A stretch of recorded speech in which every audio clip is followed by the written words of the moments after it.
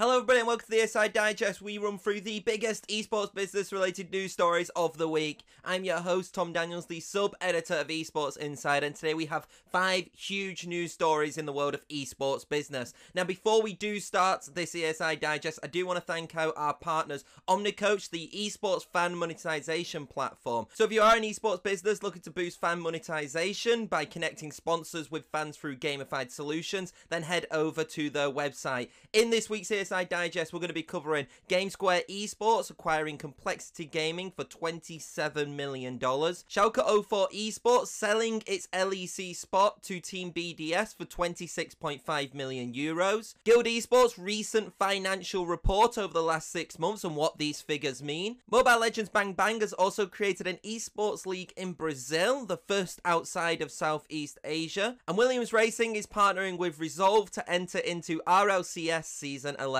So let's get straight into it. So our first story of the SI Digest sees North American esports organization Complexity announce that it has been acquired by GameSquare Esports, who many people were mainly known as the parent company of esports agency Code Red Esports. Now, according to the release, the acquisition will total around $27 million, which is roughly £19 million, and it is an all-stock transition, which means that as a result, Complexity's ownership group will become major shareholders of GameSquare Esports. What is also very interesting is since GameSquare Esports is a publicly traded company, that means that Complexity, now being a part of this whole conglomerate, will be publicly traded as well, which I think is really, really positive and actually really great news for Complexity. And it'd be really interested to see how kind of the funding increases or how the stock prices increases due to them now being a part of GameSquare Esports. Just as a quick last note as well, the North American organization will continue to operate in its Frisco, Texas headquarters,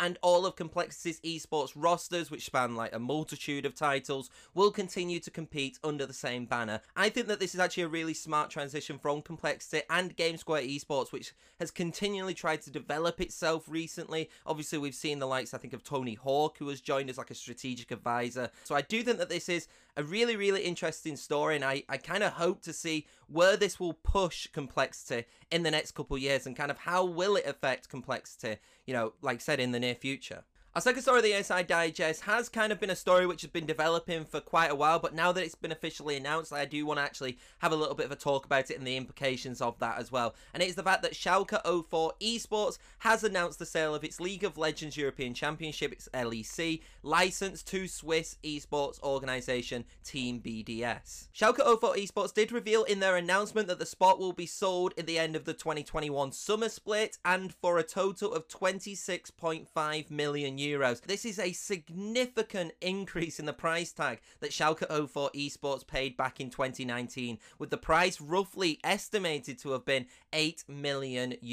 So the fact of the matter is that they've made a significant profit off this after only being in the league for 2 years. Now, Team BDS has been selected after a 5-month selection process, it was revealed, led by Riot Games and Schalke 04. And for those who don't know much about Team BDS, they are primarily known, I believe, for like the Rocket League team, but they also have competed in League of Legends and are currently competing in League of Legends in the French kind of European Regional League, the LFL. This is the team which, from what I've kind of been researching, has got a lot of money behind them, is very well backed, so it'll be very interesting to see how they do when they come into this league. Are they going to keep the contracts of the players? Are they going to kind of keep the whole staff and the organization? Or are they just going to completely kind of wipe everything? It is a bit upsetting to see Schalke go, but given the fact that Schalke, the football club, had massive financial issues which have been reported, you know, for the last like 12 months, even 2 years, this wasn't like a shock to see this happen. Our third story of the SI Digest sees us talk about UK-based esports organisation Guild Esports and them revealing their financial results over a 6-month period ending March 31st, 2021. Now, in these financial results, Guild did report a loss of £4.3 million over the 6-month period, with the organisation citing its investments in its esports teams, the Guild Academy, content creation and its corporate infrastructure as a factor in the loss. It was also revealed in the financial results that Guild made roughly $369,000 from the 6-month period in revenues, and this includes prize money which equated to $284,000. Now, while those revenue figures are aren't exactly great, let's be quite honest. You've got to take into account the fact that this was March 31st, 2021, in which these financial results of the 6-month period, was recorded. So just to put into context, Guild Esports' deal with HyperX, which is a 2-year deal, was signed in January 28th, or announced in January 28th. And then also the multi-million pound, what they've described as a multi-million pound deal with Subway, was on March 25th. Guild did announce also in the financial reports that with those sponsorships alongside its Samsung deal and then probably future sponsorships as well, the organization has secured a minimum of 7.5 million in contracted revenue. Now, we don't know exactly where the split of that revenue is going to be, but I think it does make that 400,000 figure revenue kind of amount seem a little bit better, knowing that there is future revenue. I don't think it's a massive shock to see an esports organization that is invested so heavily make a loss when it's only been kind of operating really for about 2 years. If these financial results kind of don't improve in the next like 2-3 years, then yes, I think there is a cause for concern.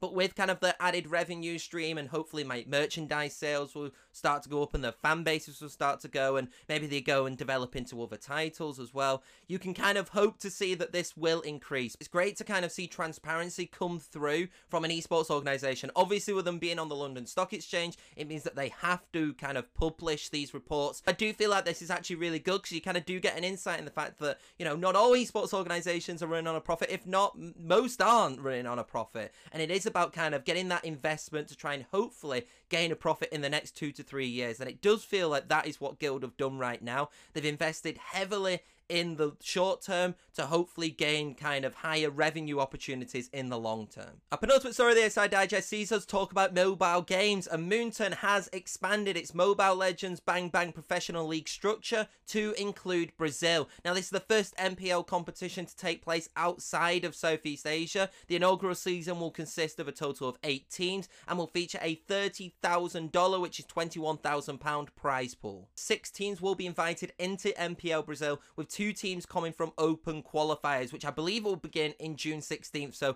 don't expect to be waiting a long time before these kind of invited teams get announced. In addition, they've also announced a partnership with TikTok Live, and as part of the deal, the competition will be broadcast on TikTok as well as Facebook, Nemo TV, Twitch and YouTube. The MPL Brazil champion, will also go into future global Mobile Legends Bang Bang tournaments and the World Championship Series, so they will be fully integrated into the MPL structure. I think this is huge for mobile esports and also for Mobile Legends. As you can see, like, mobile esports in Brazil in particular has started to become even more popular. It's a very mobile-centric esports kind of region right now, it seems, and obviously we've also seen the launch of the Wild Rift circuit, which is League of Legends mobile title, also going into Brazil as well. So it'll be really interesting to see kind of who the teams are, what teams are going to be announced, and kind of how people receive this tournament. A final story of the ASI Digest sees Formula 1 team Williams Racing announce it will participate in the Rocket League Championship Series RLCS Season 11.